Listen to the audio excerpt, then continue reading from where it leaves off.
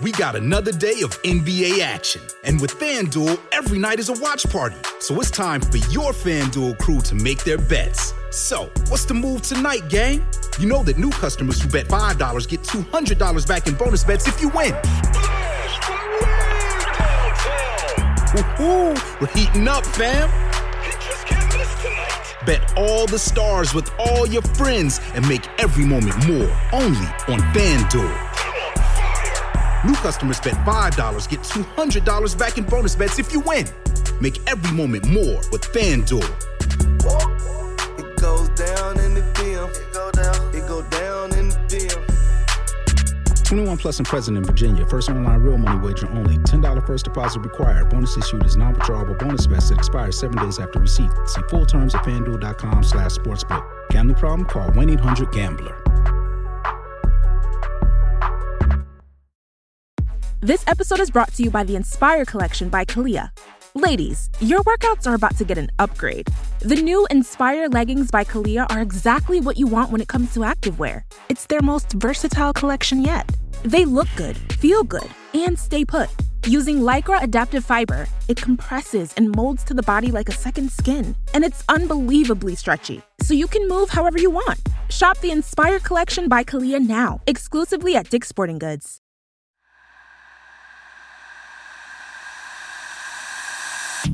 Welcome to Parcast Crime Bites. We wanted to give our listeners some additional content to help them dive even deeper into the true crime world. Every week, in addition to your normal Con Artists episode, we're exploring the most fascinating true crime themes covered across the Parcast Network. We've collected short clips from some of our most popular Parcast originals to help us explore ideas like motivation, method, and madness, and show how interconnected the true crime world really is. You can find these original episodes for free on Spotify or wherever you listen to podcasts. A list of episodes that we used will be posted in the episode description. This episode covers Childhoods from Hell. Childhood is a crucial time in the development of a person's psyche. Time and time again, we've seen the role abuse, neglect, and traumatizing childhood circumstances have had in shaping so many of the killers we have covered. The clips today will dive into examples of adverse childhoods and the psychological effect it had on some of the worst criminals of the last century. Opinion is divided on whether someone is born a killer or whether they're molded into one by their environment. According to psychologists, both nature and nurture play a role. But studies have shown that a large percentage of serial killers suffered child abuse, whether it be sexual, physical, or emotional. FBI profiler Robert Ressler spent most of his career studying serial killers. In his book, Whoever Fights Monsters, he wrote that all the murderers he studied, every single one, were victims of serious emotional abuse as children. For further evidence, criminal researchers Heather Mitchell and Michael G. Omote found that 68% of the serial killers they studied had suffered some sort of abuse, whether it was physical, sexual, or psychological. Our clips today will highlight different types of abuse, neglect, and hardships criminals endured during childhood, and how these traumatizing events shaped their criminal behavior as an adult. Our first clip comes from Parcast original Female Criminals. In this episode, we take a look at one of the most notorious female serial killers, Juana Barraza, a.k.a. La Mataviejitas. Barraza robbed and killed over 40 elderly women in Mexico City between 1998 and 2006. But before she was known as the Old Lady Killer, she was a young girl growing up in rural Hidalgo, Mexico. Starting at age 5, Barraza experienced physical abuse at the hands of her mother. It would only get worse. In looking at Juana Barraza's early years, we'll see the beginnings of a pattern of instability and abuse that continued throughout her childhood. One psychologist, Dr. Feggy Ostrowski at UNAM in Mexico, analyzed Juana Barraza specifically. It was part of a study of more than 370 violent inmates at state and federal prisons to find out if violent criminals had violent family lives or if they had witnessed rape or violent behavior as children. That description definitely applies to Juana Barraza. When Juana was 5, her young mother left one daughter, Angela, behind with her dad, and took Juana to live with her own mother and stepfather, a man named Refugio Samperio. Juana's mother then began dating Samperio, who, to be clear, was her own mother's boyfriend. Juana was forced to take care of the housework and stay inside the house much of the time. That meant she couldn't go to school, couldn't learn to read or write, and she was abused. Her mother hit her and yelled at her. This was happening at a time when her brain was still developing. It's what Dr. Ostrowski calls the second critical stage of development, which happens between 6 and 9 years old. This is normally the time when kids learn to read, but in cases of those who are later prone to violence, the area of the brain called the angular gyrus is not as developed as in normal children of that age. We know Juana didn't learn to read, and she wasn't exposed to much outside her home situation. And her home life was deteriorating. Juana's mother was a severe alcoholic, willing to do almost anything to get her next fix. That included trading away her own daughter to an older man named Jose Lujo in exchange for 3 beers. Yes, you heard that right. 3 beers in exchange for Juana, who was just 13 years old. Jose Lujo raped Juana, who got pregnant at 13 but then lost the pregnancy. Lujo continued to abuse and rape her for 4 more years, sometimes tying her to a bed frame. That stayed with her. Juana never forgave or made peace with her mother for neglecting her and foisting her on the man who repeatedly raped her. It shaped the way she'd feel about older female figures who are normally seen as protectors. In 1973, when Juana was 16 years old, Jose Lujo raped and impregnated her again. This time Juana had a son, Jose Enrique Lujo Barraza. But she had no money and no job. Her mother was an unreliable alcoholic. Her father was miles away, and she hadn't seen him for a decade. The closest thing she had to a stable influence in her life was her stepfather. Remember, this is the man who originally dated Juana's grandmother before he started sleeping with Juana's mother. Juana had nowhere to go, so she stayed with her abuser, Jose.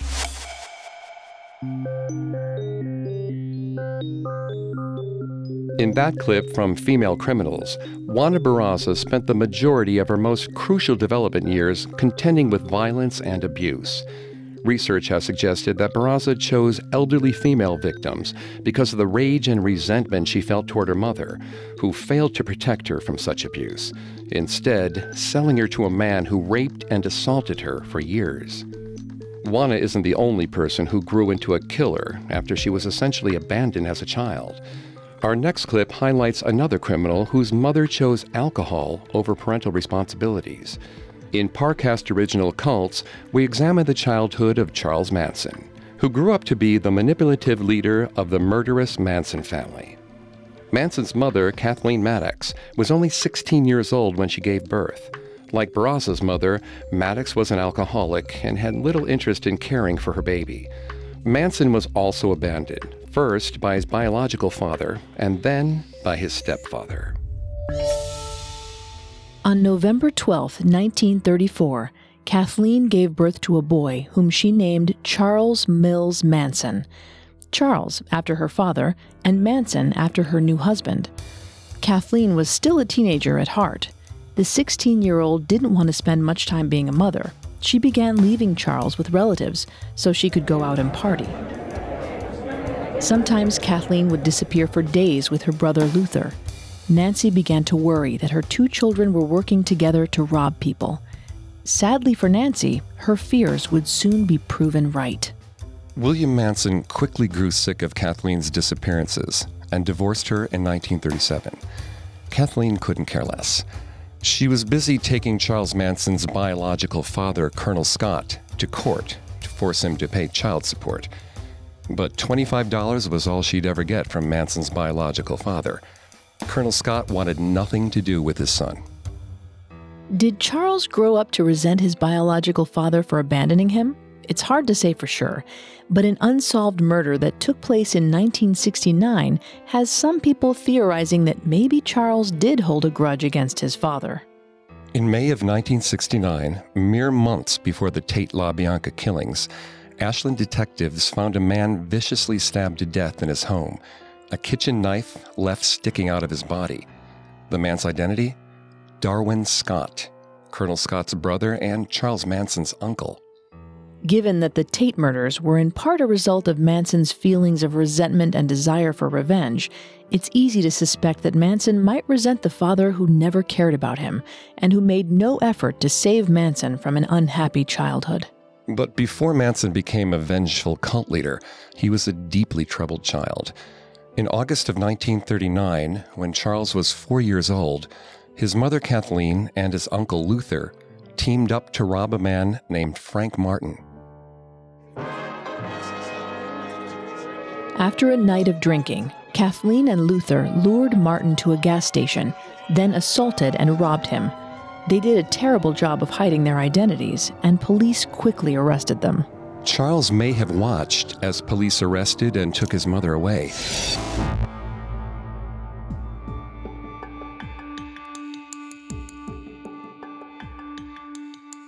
In that clip from our Cults episode on the Manson family, Charles Manson's teenage mother abandoned him for a life of partying and crime. Following her arrest, Manson began showing signs of the calculating killer he would later become.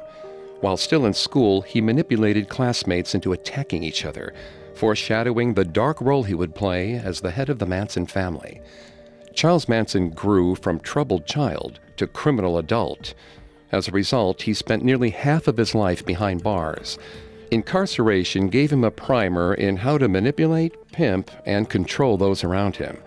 He used those lessons to recruit his young family, leading them on the bloody path to helter-skelter. Coming up, we'll see how growing up in a violent, war-torn country created serial killer Andrei Chikatilo.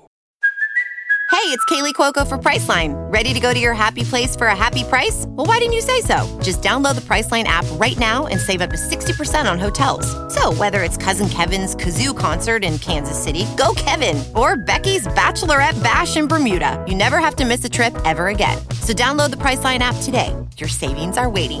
Go to your happy place for a happy price. Go to your happy price, Priceline. Now, back to the show. So far, we've heard about serial killers whose parents were their primary abusers, or whose neglect led them to criminal activity. But in our final clip from Parcast Original Serial Killers, we examine Andrei Chikatilo, who grew up in Ukraine during the 1930s and 40s, when the country was in the grips of Joseph Stalin's collectivization of agriculture. This forced integration of individual farms into state-controlled property led to poverty, famine, and widespread violence.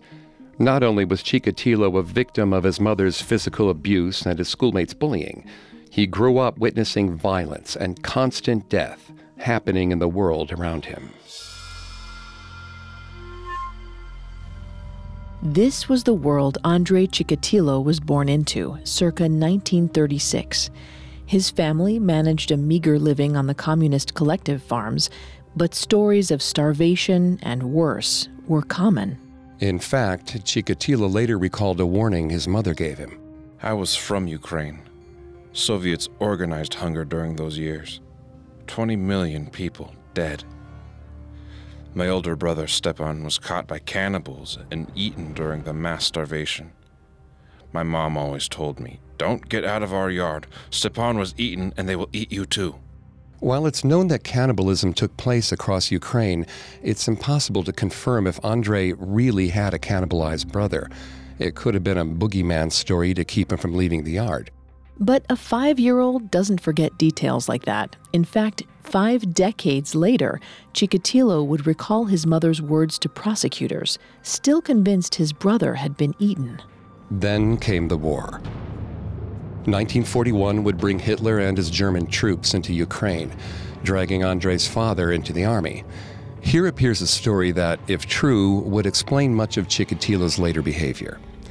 In 1943, Andrei's mother gave birth to a girl, Tatiana, while his father was locked in a German POW camp. In these years, rape by German soldiers was common for Ukrainian women, and some historians suggest that Tatiana could have been the product of such an assault. Since their house only had one room, is it possible that 6-year-old Andrei witnessed his mother's rape? Possible, but the evidence is slim. When it comes to serial killers, people search for these clear-cut traumas that tell us what went wrong. It's harder to understand the impact of a childhood where rape and murder was merely the backdrop, part of everyday life. For developing brains, it normalizes the idea of violence and death. Consider how Andrei felt walking to school and frequently seeing body parts on the side of the road. And school was bad enough as it was.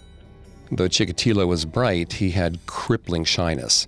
He was paranoid of his chronic bedwetting and believed his classmates made fun of him. The bedwetting was a problem at home, since Andrei, Tatiana, and their mother shared a single mattress. His embarrassment and his mother's punishments caused more stress, leading to more bedwetting. As he grew into a teenager, all this stress made Andrei incredibly antisocial, especially with girls. He simply could not interact with women. In some instances, he could barely say his own name when talking with them. Teenage awkwardness or something else? There's something deeper there. Author Peter Conradi suggests that growing up in wartime had two effects on Chikatilo. One, obviously, was his proximity to death and blood, but the other was his concept of masculinity. Chikatilo absorbed stories of Red Army soldiers like comic books, imagining himself in dramatic battles or interrogating German soldiers. And those interrogations tended to be pretty brutal, right? In Andrei's mind, absolutely. But the key here is Andrei's love of fantasy. His visions of these war heroes didn't match his reality. His father was a disgraced POW. His mother would punish and belittle him. Even at a prepubescent age, Chikatilo had severe emasculation issues. He didn't see himself as a man. How could he expect women to respect him, let alone like him? So he preferred his dream world. He'd masturbate frequently, shun the other kids, and stress deeply over what his classmates thought of him. Throughout his childhood, Andrei obsessed over his inadequacy.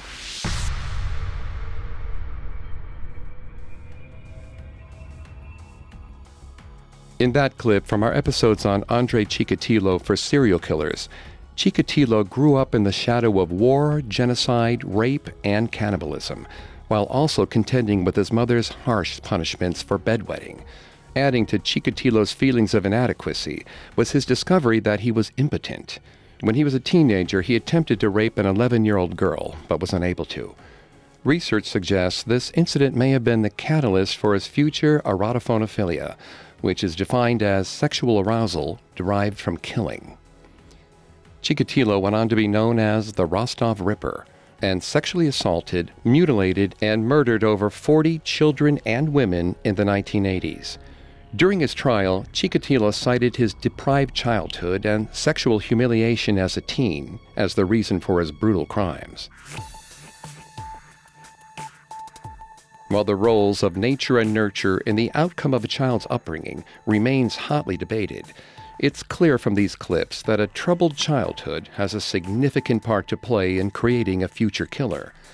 Enduring abuse, neglect, and abandonment during crucial years of development all had a lasting impact on these criminals. In serial killers, Andrei Chikatilo's feelings of emasculation and the childhood he experienced in war-torn Ukraine contributed to his brutal crimes against women and children. In cults, Charles Manson's desire to control others and inflict widespread terror came out of a childhood in which his parents abandoned him. And in female criminals, Juana Barraza killed elderly women who reminded her of her neglectful mother, who sold her to a man who sexually abused her for years. Every terrifying criminal was once a helpless child. Chances are their childhood set them up for a future of harm inflicted upon other helpless victims.